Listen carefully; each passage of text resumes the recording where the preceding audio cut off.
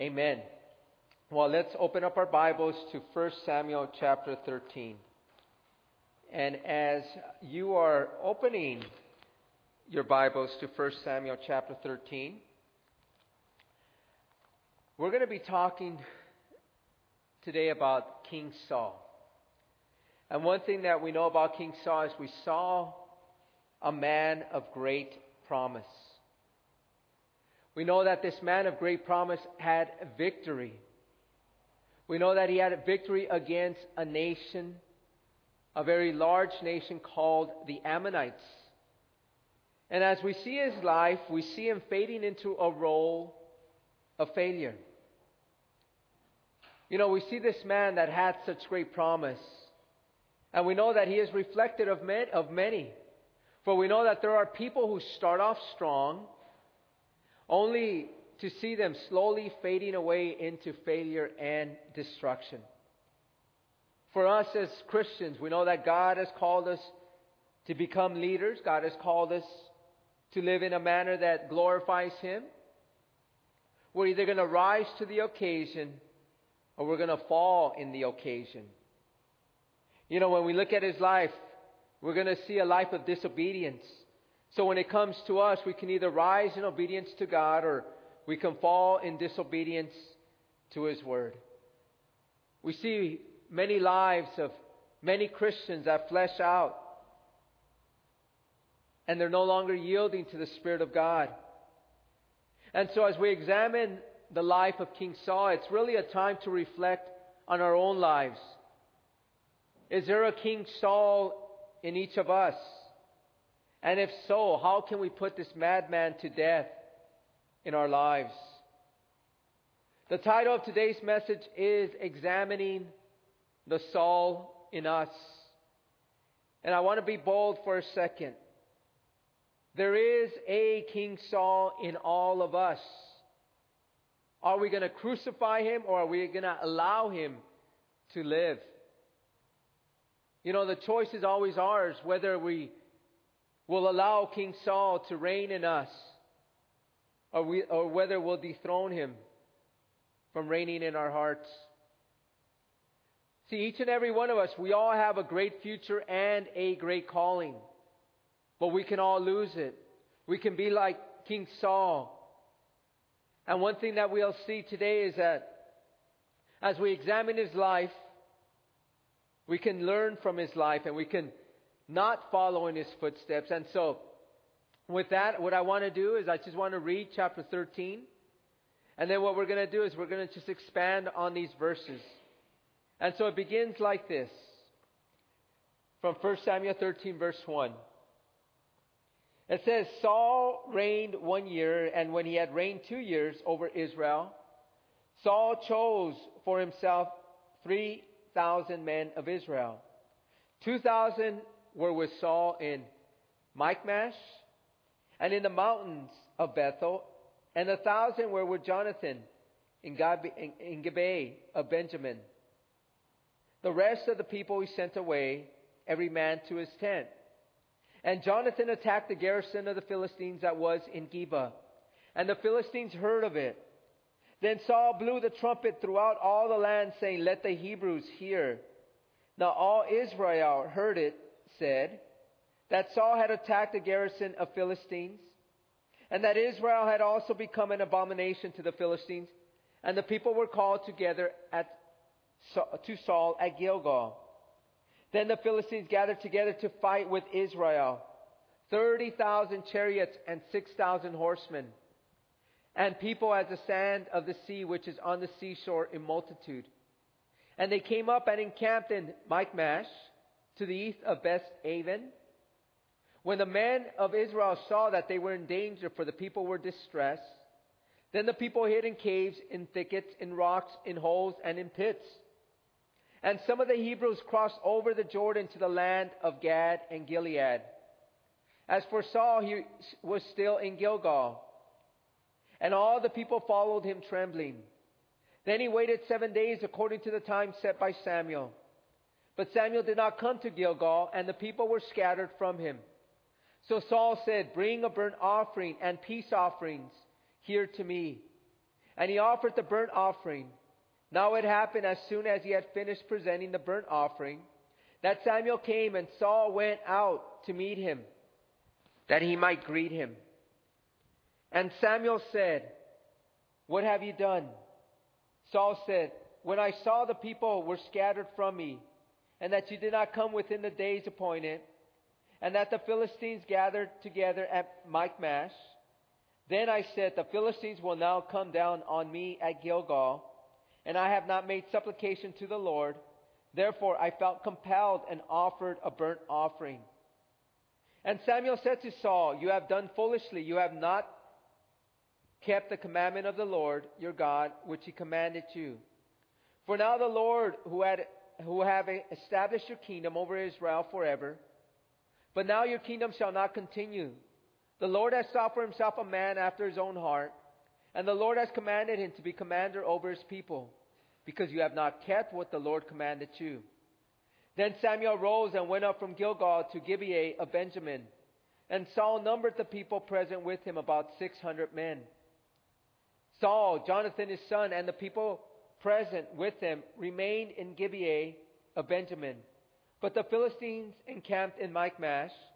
Then raiders came out of the camp of the Philistines in 3 companies. One company turned into the road to Ophrah, to the land of Shual. Another company turned to the road of Beth Horon, and another company turned to the road of the border that overlooks the valley of Zeboam toward the wilderness. Now there was no blacksmith to be found throughout all the land of Israel, for the Philistines said, "Lest the Hebrews make swords or spears." But all the Israelites would go down to the Philistines to sharpen each man's plowshare, his mattock, his axe, and his sickle. And the charge for sharpening was a pin for the plowshares, the mattocks, the forks, and the axes, and to set the points of the goads. So it came about on the day of battle that there was neither sword nor spear found in the hand of any of the people who were with Saul and Jonathan. But they were found with Saul and Jonathan his son, and the garrison of the Philistines went out to pass at Michmash.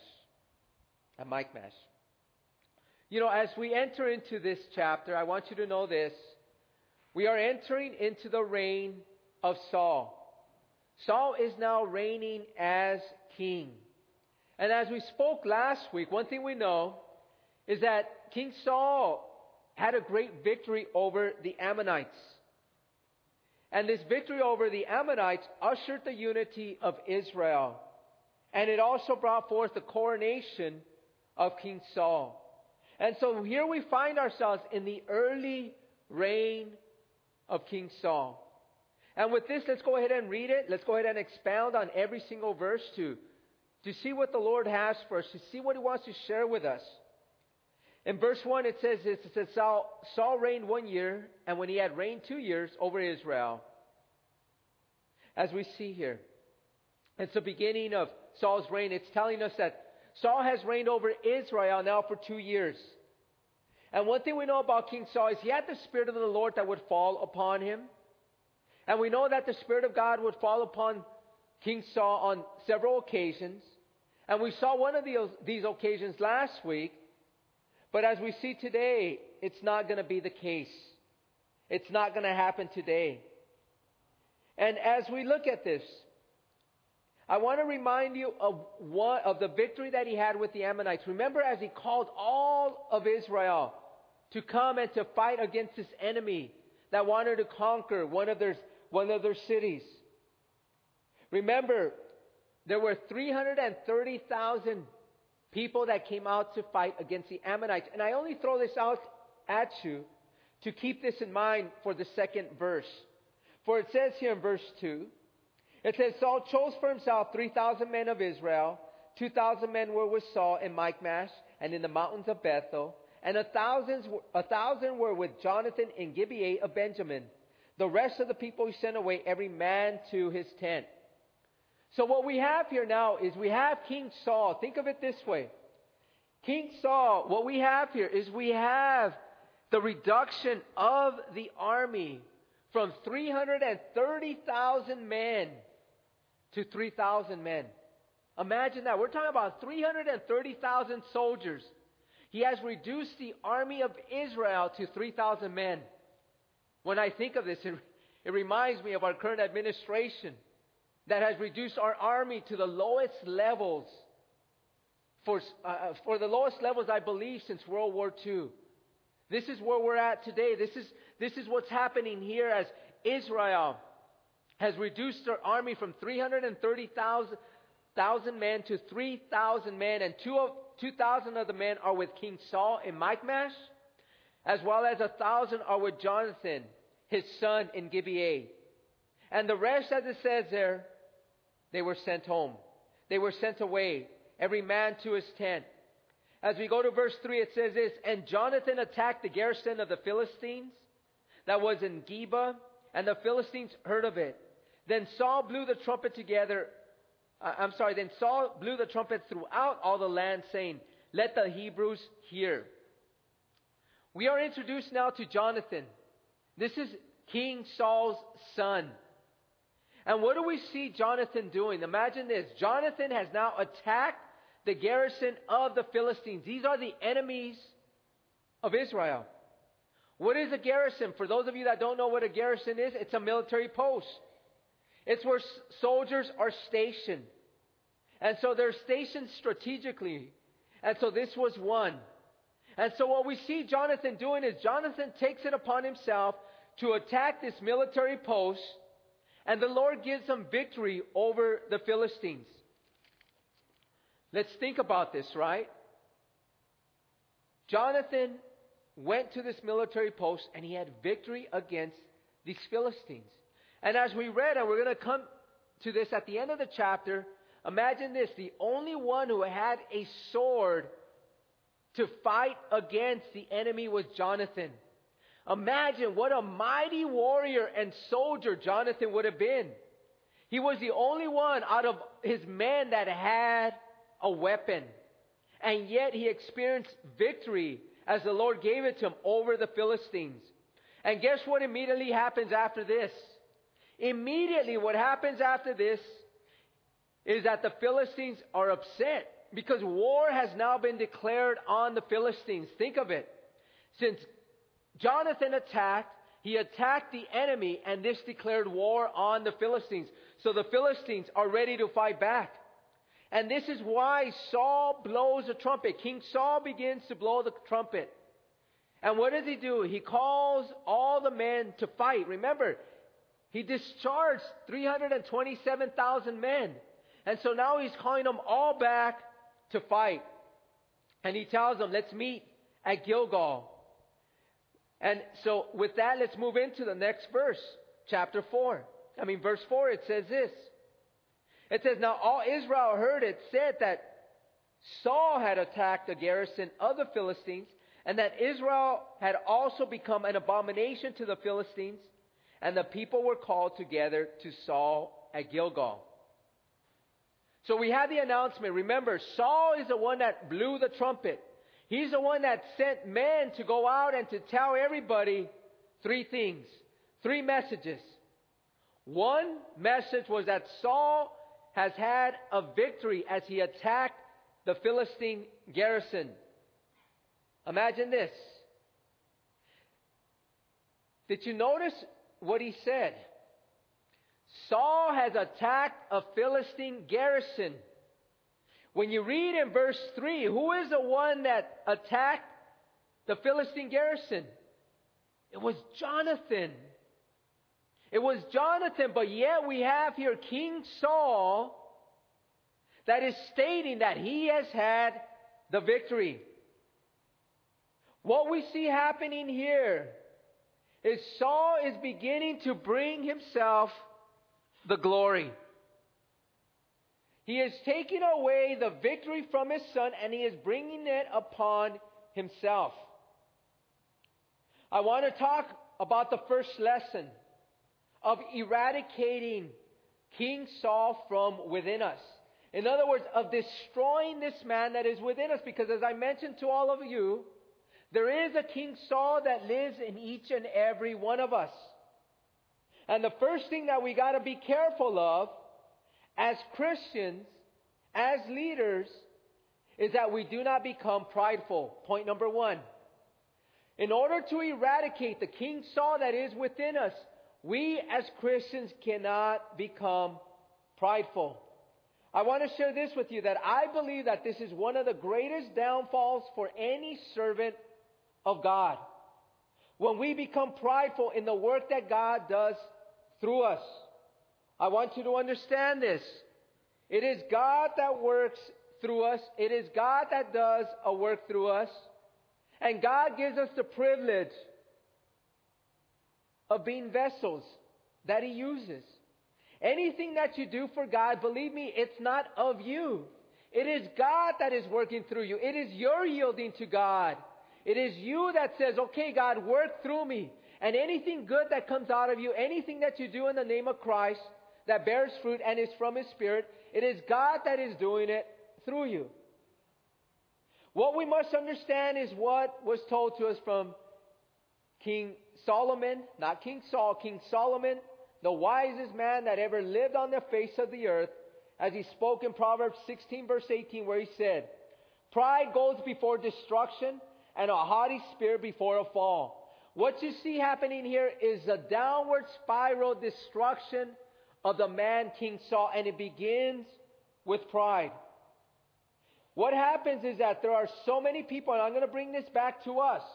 I want to bring this back to you and I. I want you to know this, is that there are so many people in our church today whose heads swell when God begins to use them. Their head begins to grow, their head begins to swell, their hearts begin to be filled with pride when God begins to use them, just like King Saul. And as we think about this, right? Remember, it is God that does the work in the ministry. It is God that works in and through us.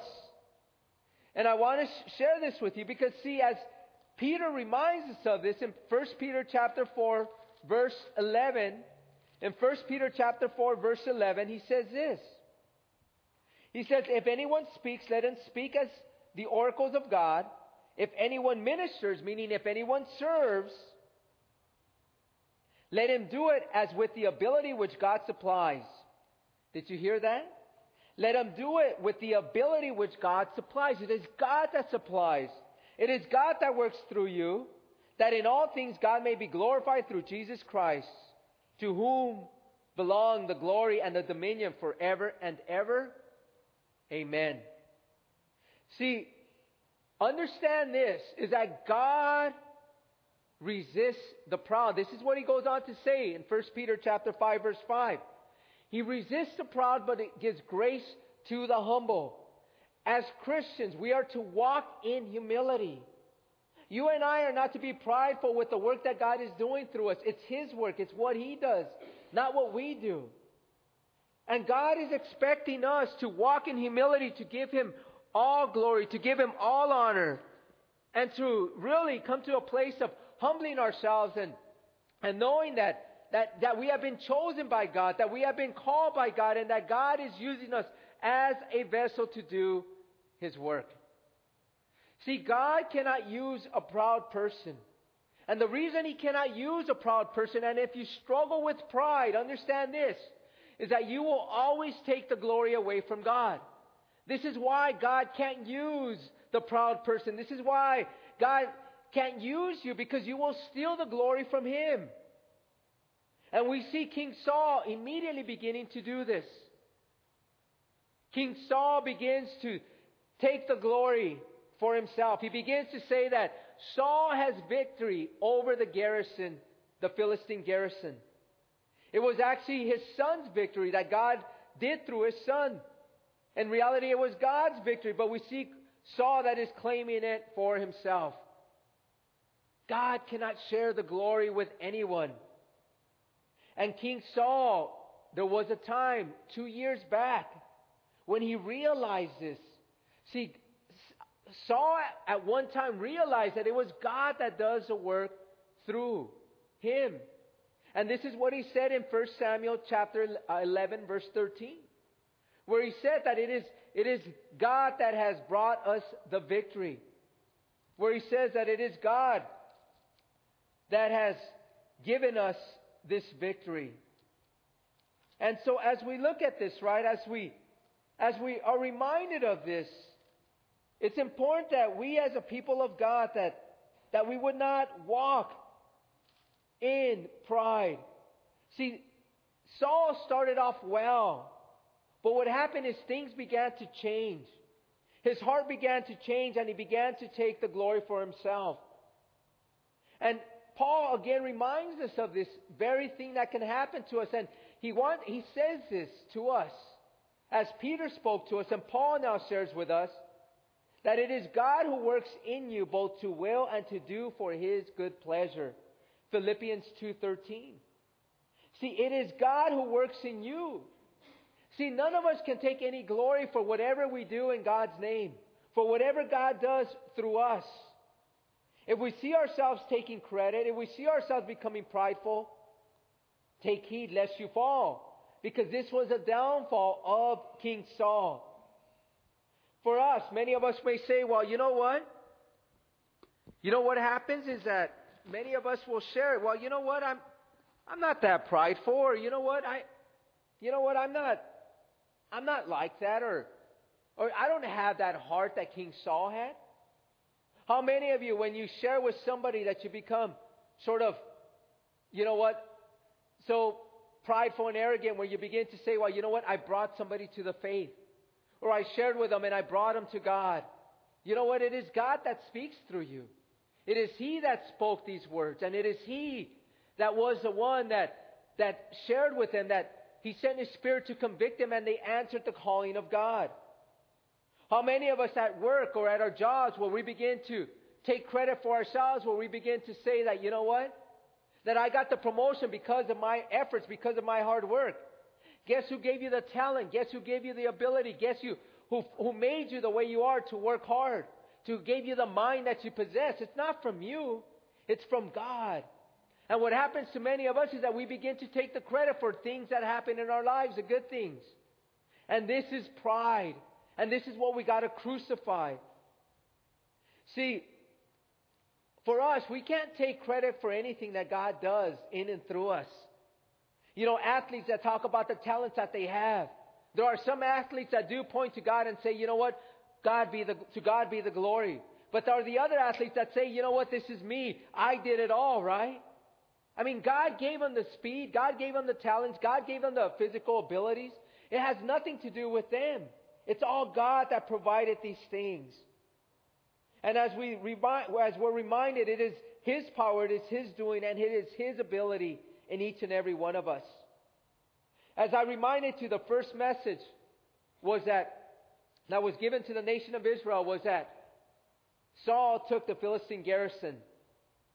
The second message that King Saul gives was that Israel is now an abomination.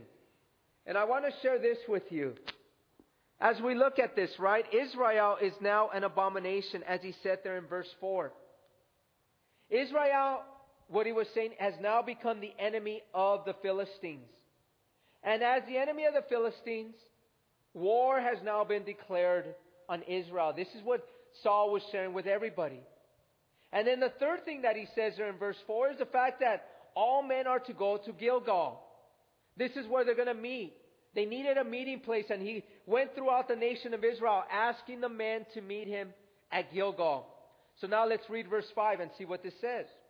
It says, Then the Philistines gathered together to fight with Israel, 30,000 chariots and 6,000 horsemen, and people as the sand which is on the seashore in multitude.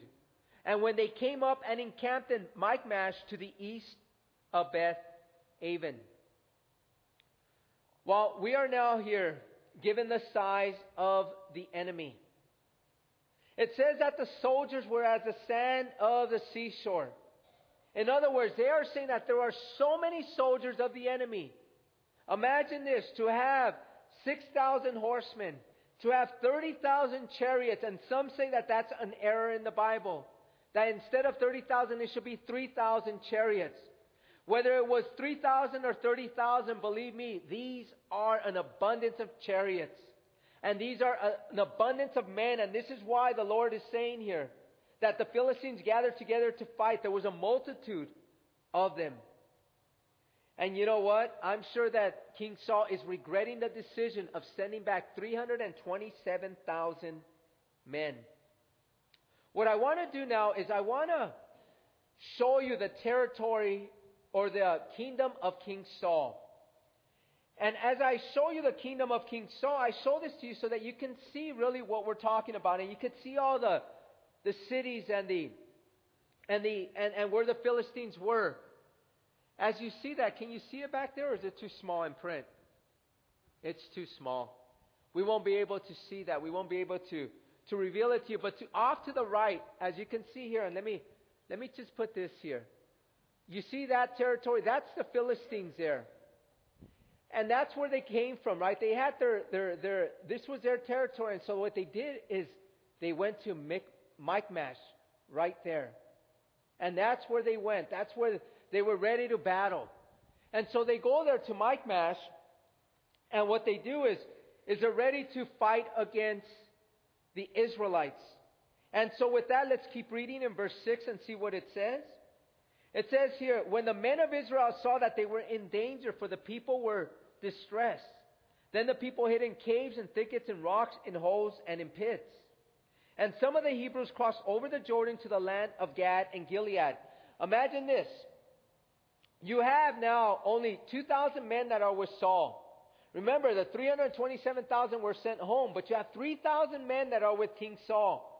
And even these men, as they see an army of 30,000 chariots and 6,000 horsemen, they're just scared. They're saying, you know what? There's no way that we're going to have victory, right? These men are just going to trample over us. The enemy is going to destroy us. And so what do? If we can put up back the map, some of the men, as you can see there, right here, that blue line there, that is the Jordan River. And as we know, they were in Gilgal, and they began to cross over. They began to run away. They began to hide in caves and in thickets and holes. They were going everywhere to escape the Philistines. They wanted to escape the enemy. And so it tells us that Saul is in Gilgal, which is right below Jericho, right there, right off the Jordan River. It tells us that King Saul had moved his men from Michmash to Gilgal, and they followed him with trembling. They were trembling as we read there, because there was an enemy with a massive army, and they were afraid. I want to talk about this for a second, because see, whenever there is fear, there is always a lack of faith. I want you to understand this. Whenever fear overcomes you, that means that you are lacking in faith. See, faith and fear are opposites. And this is what happened with the people. They forgot about the God that they serve. They forgot about the Almighty God that they serve. Remember, time after time, God had conquered enemies for Israel. He conquered the Egyptians, right? He allowed the Egyptians to set them free, and when they came after them, remember in the Red Sea? He just trampled all over them. When they went into the Promised Land, you know what? They fought against the Moabites. They fought against the Midianites. They fought against the Amorites. And every single one of these enemies were destroyed. Even Joshua, when he went into into Jericho. This town, this city, had 2 sets of walls, and both of them were like 12 feet high. And no one can ever conquer Jericho because they had such a defense with the walls around them. Imagine, 12 feet high, not just one, but 2 sets of walls. And yet, they conquered the enemy.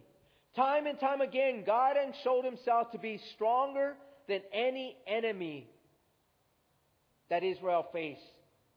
Unfortunately, just like Israel, you and I have all short-term memories, don't we? When God does great victories in our lives, what happens to us? We forget about the victories, right? And then we're in fear, right? We're saying, oh no, something else has hit me. And you become fearful and you lack faith. And then God heals you of that, right? And then you're fine for a while, and then something else hits you, and then you're like, you're in fear. You're afraid. Forgetting time and time again how God has had victory over your lives. When it comes to these men, they were running from the enemy. How many of us are running from our giants? How many of us are in fear of the trials that we are in? Just like God conquered the enemies for Israel, He will conquer the enemies that we have in our lives. He will fight our battles and He will win the battles that we face. See, our God is a mighty God, and understand this, our God desires to show Himself strong through us.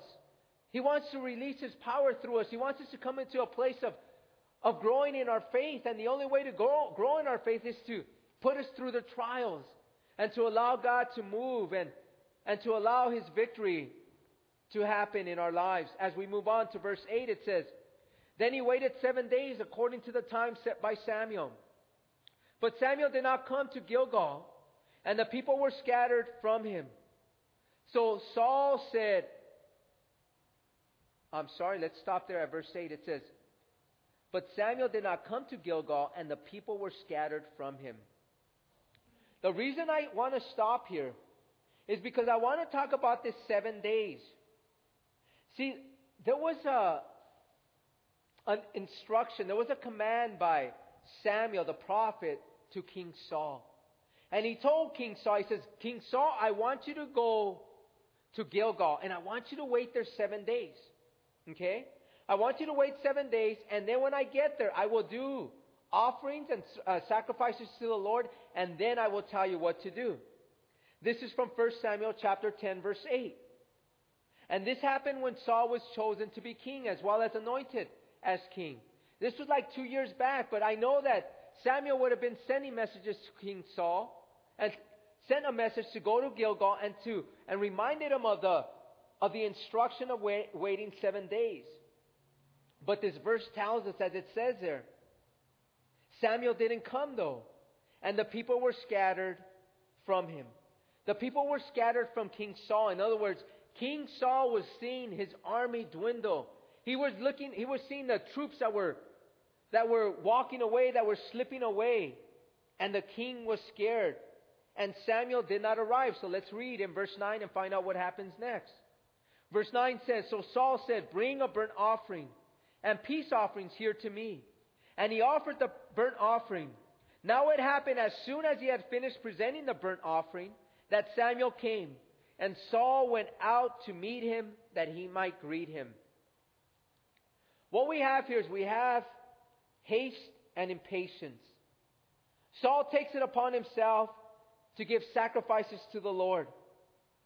But as we read in 1 Samuel chapter 10, or as I mentioned to you, Samuel was the only one that was able to offer sacrifices to the Lord. See, the priests are the only ones that are permitted to offer sacrifices to the Lord. This is what is told to us in the Bible. It talks about this in Leviticus 4. But in the New Testament, it reminds us of this very command, that it is only the priests that can do sacrifices. Look at what it says in Hebrews 8, verse 3. It says, "For every high priest is appointed to offer both gifts and sacrifices. Therefore it is necessary that this one also have something to offer." So as we see there, it's only the high priests. They're the only ones that can do sacrifices. Saul was a king. He was no priest. Samuel, on the other hand, was a prophet, judge, as well as a priest. And we know one thing, that Samuel had the right to offer the sacrifices to God. But yet Saul had no right. But yet he took it upon himself to offer the sacrifices. And when he's doing the sacrifices, guess who arrives? Samuel the prophet. Samuel the judge. Samuel the priest. And so, imagine this. King Saul sees Samuel as he's offering the sacrifices, and without any reservations, without any guilt, without any repentance, you know what he does? He goes to Samuel. And I want you to understand this. The instructions from Samuel to King Saul were to wait, that Samuel would offer sacrifices, and that Samuel would tell him what to do next. So what you see in King Saul leads me to the second lesson that we learn from Saul. It is, do not walk in disobedience. Do not walk in disobedience. See, you and I want you to know this. We are disobedient by nature. It is a sin nature that is within us. See, we all have a sin nature, and this nature causes us to be disobedient. And I'm going to share this to you to remind you of this very truth. Because as children, how many of you remember your kids when they were small? You didn't have to teach them how to sin, but yet what did they do? When you told them, don't cross the street. When you told them, don't grab the candy. When you told them, don't touch that. What's the first thing that they do? Is they do it, right? You didn't have to teach them. Why? Because it is the sin nature within us. Did you know that was passed down by our parents, Adam and Eve? It is Adam and Eve that brought this disobedience into our lives. And because of them, we have this sin nature. None of us have to be taught how to sin. We just sin. But when it comes to children of God, remember, when we surrender our lives to Jesus Christ, what does God give us? He gives us a new nature. He gives us a new spirit. He gives us a new life. And if we are truly children of God, we obey the Lord, don't we? We obey the one that gave us life. We obey the one that has forgiven us, that has died for our sins, that has given us this new life. And this is why Jesus says in John 14:15, He says this, if you love me, keep my commandments. I want you to understand this, that a sign that we love Jesus is to do as He says. And we know the world that we live in, right? The world that we live in today, it wants to do its own thing, doesn't it? Think of it this way. When we look at the world around us, this world wants to do what it wants to do. It doesn't want to do what Jesus says. It doesn't want to follow what Jesus says in His Word. It wants to do its own thing. And when you look at the world that we live in, this is why you see such pain and sorrow. This is why you turn on the news and you look at crime after crime, murder after murder. You look at stealing, theft after theft. You look at robbery after robbery. You look at just all these things that are happening, kidnapping, sexual abuse. You look at all of this. Why? Because it's a world that doesn't want to obey the words of God. It's a world that has rejected the Lord. It's a world that says, you know what? I am not going to listen to the Word of God, and I'm going to do as I want to do. And this is the state that we live in the world today. When you look at Christianity, why is there such hostility against Christianity? One of the reasons there is such hostility against Christianity is because we follow what Jesus says. And in following what Jesus says, we bring conviction on people because they don't want to. The people don't want anyone telling them what not to do. They don't want to be convicted of their sin. People don't want to be reminded that, you know what I'm doing is sin. The fact that I'm having sex with my boyfriend or my girlfriend is fornication, and that's sin against God.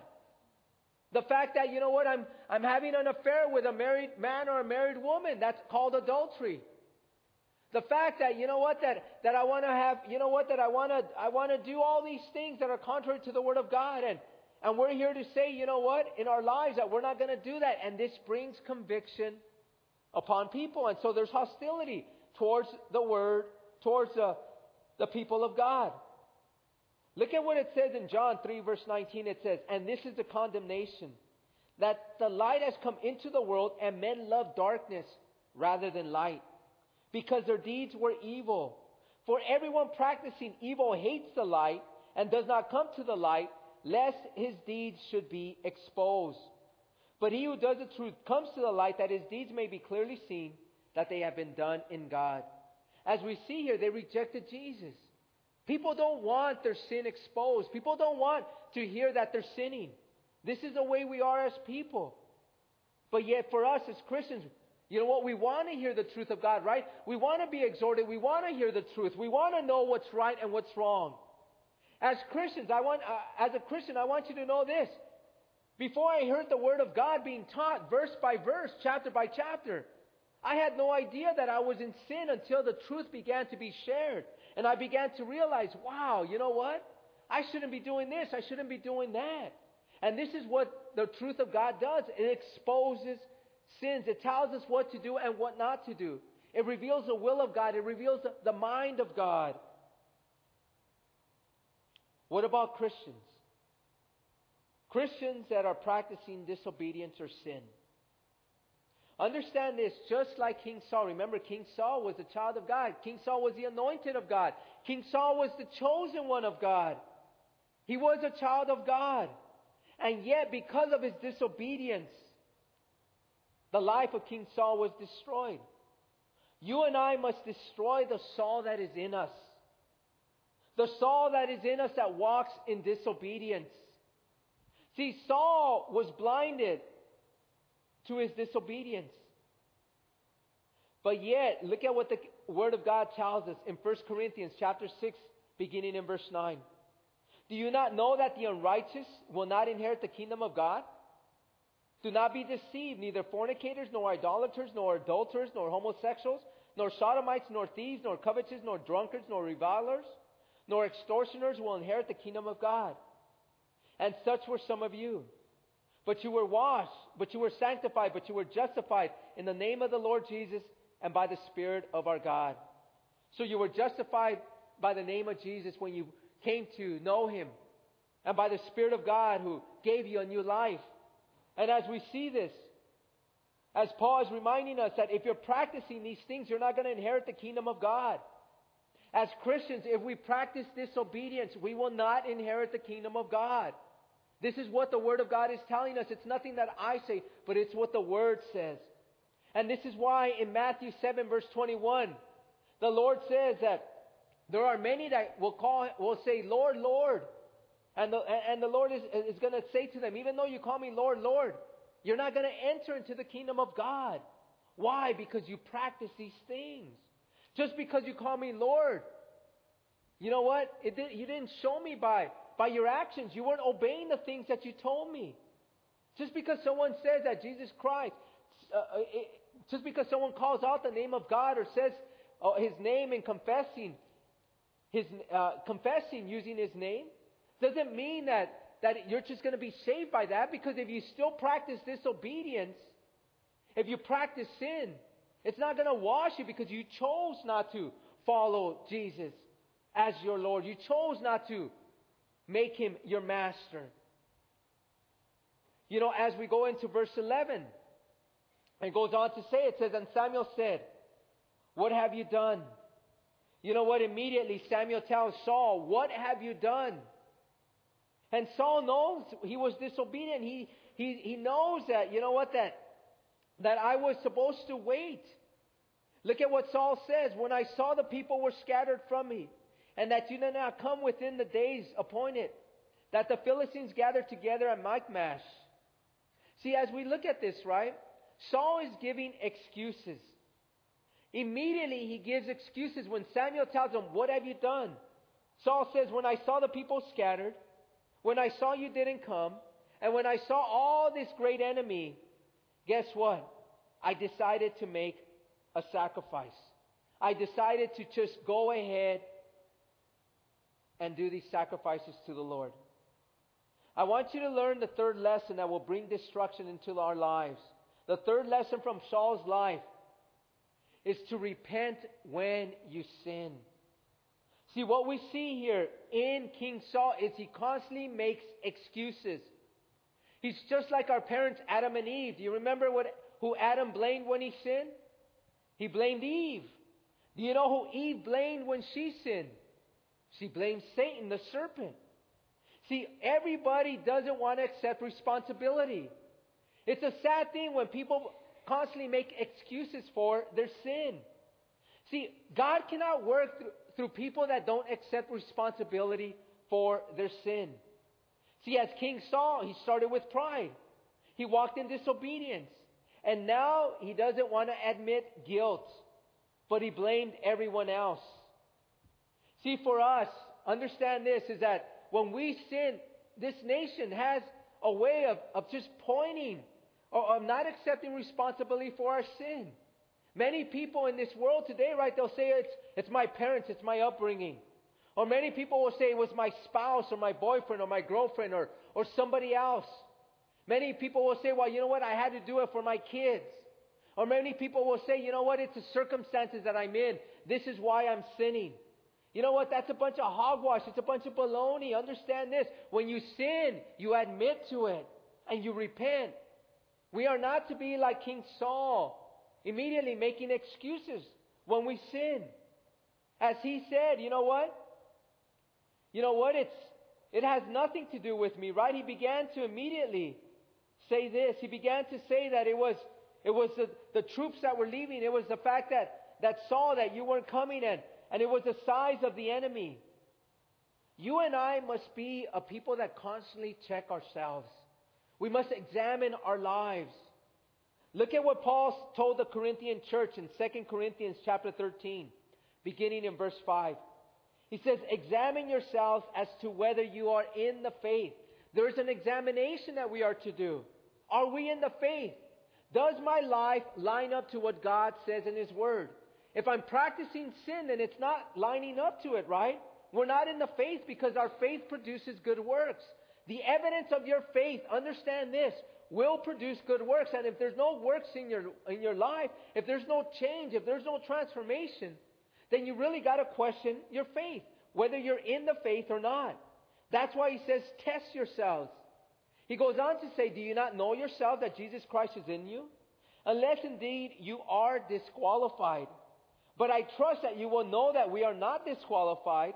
Now I pray to God that you do no evil, not that we should appear approved, but that you should do what is honorable, though we may seem disqualified. You know, as Paul is reminding the Corinthians church, the Lord is reminding us, we are not to do evil. You and I should not disqualify ourselves. We are to do what is honorable, what is good, what is of integrity. You know, there are many times that you and I are blind to our sin, just like King Saul. King Saul was blinded to his sin of pride. He was blinded to his disobedience, or he didn't want to admit to it, and then he didn't want to repent of any sin. Imagine, this is a blindness that happens to all of us. See, one of my prayers on a daily basis is that God will reveal the sin in me. I do not want to be blind to my sin. I don't want to be like King Saul. I don't want to be blinded to what I do that is sinful. I also pray this for my family, that my family would be able to also see the sin that is in them. You know, none of us are perfect. We are a work in progress, and we know that what God has started, He will complete, is what His Word says. But in the meantime, we are to be open to the conviction of the Holy Spirit, who reveals sin in us. As it says there, to examine ourselves whether we are in the faith. And Saul, as he says, as he begins immediately to make excuses. And look at what is revealed about King Saul. As we are here in this verse, he says this.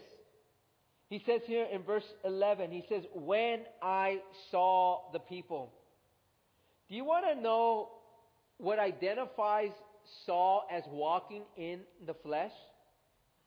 When he says, when I saw. His eyes were no longer on the Lord. If his eyes were on the Lord, then he wouldn't have been looking at the troops that were deserting him. He wouldn't have been looking at the fact that Samuel wasn't coming. He wouldn't have been looking at the fact that there was this abundance of Philistines, that were a multitude of soldiers. His eyes would have been on the Lord, and he would have been like Gideon, right? Remember, Gideon just needed 300 men, and he destroyed, what was it? How many? It was 320,000 soldiers that were destroyed by God as Gideon kept his eyes on God and walked by faith. But we see here that Saul is looking at himself. Saul is living by sight and not by faith. When we are a people that are no longer walking by faith, keeping our eyes on Jesus, living by sight, keeping our eyes on the circumstances around us, you and I will never experience victory. We will have a slow fade, just like King Saul. You know, when our eyes are on our circumstances, we usually tend to make the wrong choices. For those of you that are in trials today, how many of us find ourselves like King Saul, doing our own thing? Think of it this way. Doing our own thing, trying to kill our own giants. Imagine this. It's time, as we see, as we are reading here, it's time to bring our eyes back on Jesus. You know, as we look at King Saul, right? As we see what's happened here, you know, he admits no guilt. He gives every excuse, and we see one thing is that he's not even sensitive to the Spirit of God because he's walking in disobedience. As we move on to verse 12, it goes on to say this: "Then I said, the Philistines will now come down on me at Gilgal, and I have not made supplication to the Lord. Therefore I felt compelled and offered a burnt offering. And Samuel said to Saul, you have done foolishly. You have not kept the commandment of the Lord your God, which he commanded you. For now the Lord would have established your kingdom over Israel forever. But now your kingdom shall not continue. The Lord has sought for himself a man after his own heart. And the Lord has commanded him to be commander over his people because you have not kept what the Lord commanded you." You know, as we look at this, right, as we're examining this, Saul immediately says, you know what, I saw the Philistines. They were coming to me at Gilgal. And I needed to do sacrifices. You know what? He was thinking that the sacrifices were a good luck charm, right? He was thinking that, you know what, just because I do sacrifices and I disobey God, that God is going to be with me. It's like, you know, carrying these symbols of Christianity, thinking that those things are going to save us. It's not. It doesn't work. When it comes to our relationship with Jesus Christ, it is God that saves. It is having that right relationship with Him. And we know one thing about King Saul. I want you to know this. In 1 Samuel chapter 15, we are given another disobedient act by King Saul. God commands King Saul to wipe out all the Amalekites. And you know what King Saul does? He disobeys the Lord. And he allows some of them to live. He allows the king of the Amalekites to live. He allows the choice sheep and choice animals to live. And Samuel arrives again. And we see again King Saul not admitting guilt to his actions. And Samuel immediately tells him in 1 Samuel 15:22, to obey is better than sacrifice. Understand this. Obedience is greater than sacrifice. For us, we talk about what is our sacrifice. Many people will come to church. Many people will give. Many people will help. But yet, they don't obey. And this is what he's talking about. He's talking about walking in obedience. We're talking about the same thing here.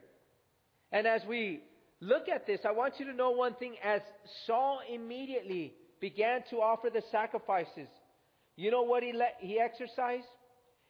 He exercised point number 4. The fourth lesson from King Saul is do not be faithless and impatient. When you are without faith and when you are without patience, this will bring destruction into your lives. When we can't wait or when we lose faith, understand this, it will bring destruction. Look at what it says in Hebrews 6 verse 12. It says that you do not become sluggish, but imitate those who through faith and patience inherit the promises.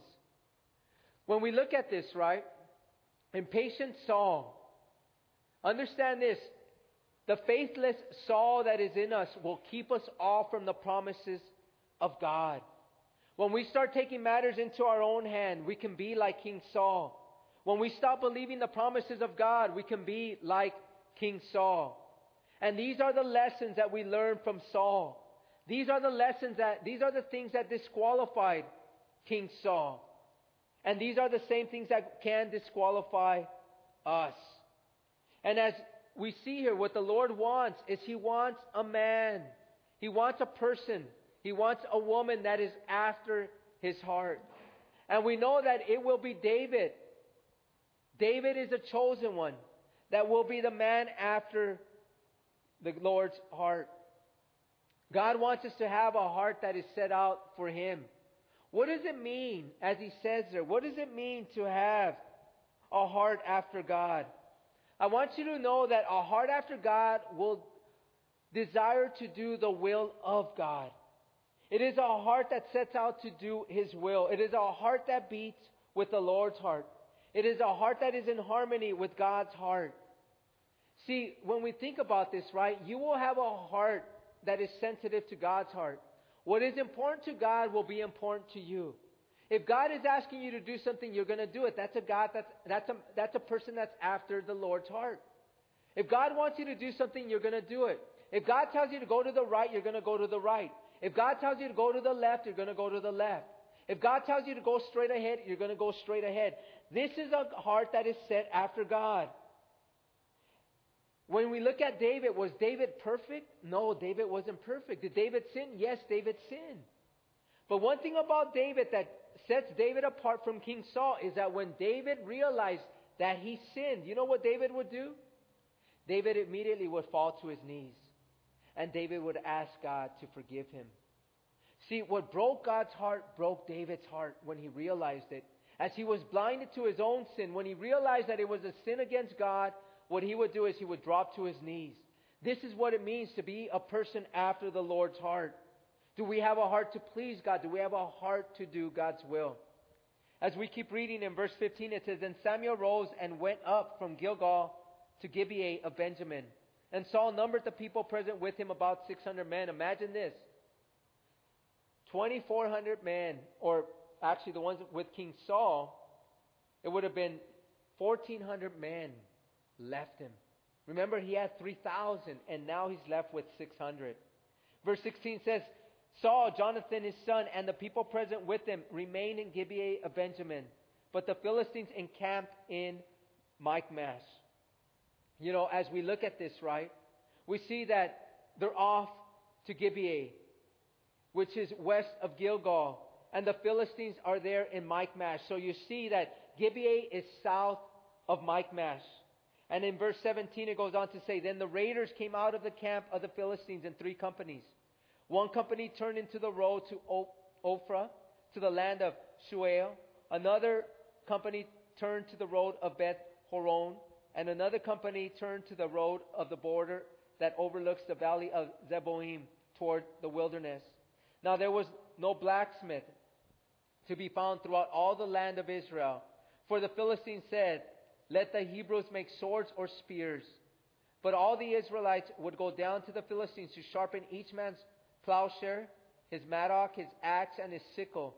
And the charge for a sharpening was a pim for the plowshares, the mattocks, the forks, and the axes, and to set the points of the goads." What I want to share with you quickly is the Philistines were divided into 3 companies. Troops were sent to the north, which was Ophrah, to the west, which was Beth Horon, to the east, which was in the wilderness of Zeboim. And so the troops are sent everywhere. Imagine this, the thousands of men, the thousands of the enemy that were there, and they were just surrounding the Israelites to conquer them. And we also see that the Philistines had deported every blacksmith that was able to make swords and spears.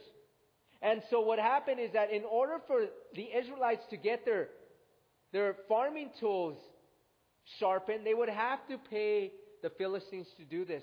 So the Philistines manipulated everything. Remember, they were under the rule of the Philistines. And so when Jonathan went to the garrison there in Geba, we know one thing is that this was war on the Philistines. So now the Philistine army is coming to fight. And so it tells us here at the end, as I shared with you, so it came about on the day of battle that there was neither sword nor spear found in the hand of any of the people who were with Saul and Jonathan, but they were found with Saul and Jonathan his son. There was only 2 people that had weapons, and this was Jonathan and King Saul. And then in verse 23, as we finish here, it says, "And the garrison of the Philistines went out to the pass of Michmash." What this is saying basically is that the military post, it moved towards Gibeah. And this prepares us for next week's battle. I want to close with this. As we examine the life of King Saul, let us not become a people that disqualify ourselves by becoming prideful, by becoming disobedient, by making excuses for our sin, by lacking faith and patience. And as we examine the Saul that is in us, let us rip this madman out of our hearts. Each and every one of us can come to a place of allowing Saul to reign in us. And so what I'm going to give you now is I'm going to give you an opportunity. If there is the King Saul in any of you, I'm going to give you an opportunity now to repent. I'm going to give you an opportunity to no longer make excuses for your sin, to no longer blame anyone else, but to make things right with God and to say, yes, I'm guilty. Yes, Lord, forgive me. Yes, Lord, give me a new life that is walking with power to walk away from sin and to no longer live in it. So I want everyone's eyes to close. I want everyone's head to be bowed, because I'm going to give an opportunity to each and every one of you to make things right with God. And this is really a personal choice. It is a personal decision. Just like King Saul, he had choices to make. Are you for God or are you against God? Are you inviting God in, or you don't want God in your life? You know, as we see that there are many people that didn't want to draw to the light because they didn't want to leave their sin. They wanted to remain in their evil deeds, and they hated the light. May this not be any of us. May we come to a place of saying, yes, Lord, you know what? I'm guilty, and I need you. I need you in my life. I want to commit my life or recommit my life to you. Because as I examine my life, as Paul said, you know what? To examine your faith. Are you in it? Are you truly in it? Or are you not? If there's anyone here that wants to surrender your life to Jesus Christ, ask Him into your life. Surrender your life to Him by faith, so that He can give you a new life, so that He can give you power to overcome sin, so that He can break the chains that keep you in sin. I'm going to ask you now to raise your hand and we will pray for you. Anybody wanting to do this now, raise your hand and we will pray. Amen. Anyone else? Anyone else? Raise your hand and we will pray for you. Anyone else? Anyone else?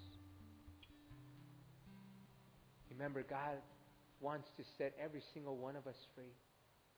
And freedom comes through repentance. Peace comes through repentance. If there's anyone else that wants to do this now, raise your hand and we will pray for you. Anyone else? Before we close, anyone else? Anyone else? Anyone else? Anyone else? Before we close. Anyone else? Lord, you saw this one that raised her hand. And I want you to repeat these words after me. Lord Jesus, I'm sorry. I'm sorry for my sin against you. I'm sorry for my disobedience. I'm sorry for missing the mark. And Lord, I just want to recommit my life to you. I want you to wash me and bathe me. Wash my feet, Lord. Lord, I thank you for your love for me. That even though I sin, Lord, you still love me. You still receive me. You're still there waiting with open arms. And Lord, I know that this is your grace. This is your mercy. This is true love. And so, Lord, I just thank you and praise you. And I pray, Holy Spirit, that you give me the power to live in obedience. I pray, Heavenly Father, that you continue to pour out your mercy and your grace upon my life, your favor. And thank you for sending your Son to die for me. Lord, I love you and I praise you, and I ask this in Jesus' name. Amen. Amen. Well, God bless you all.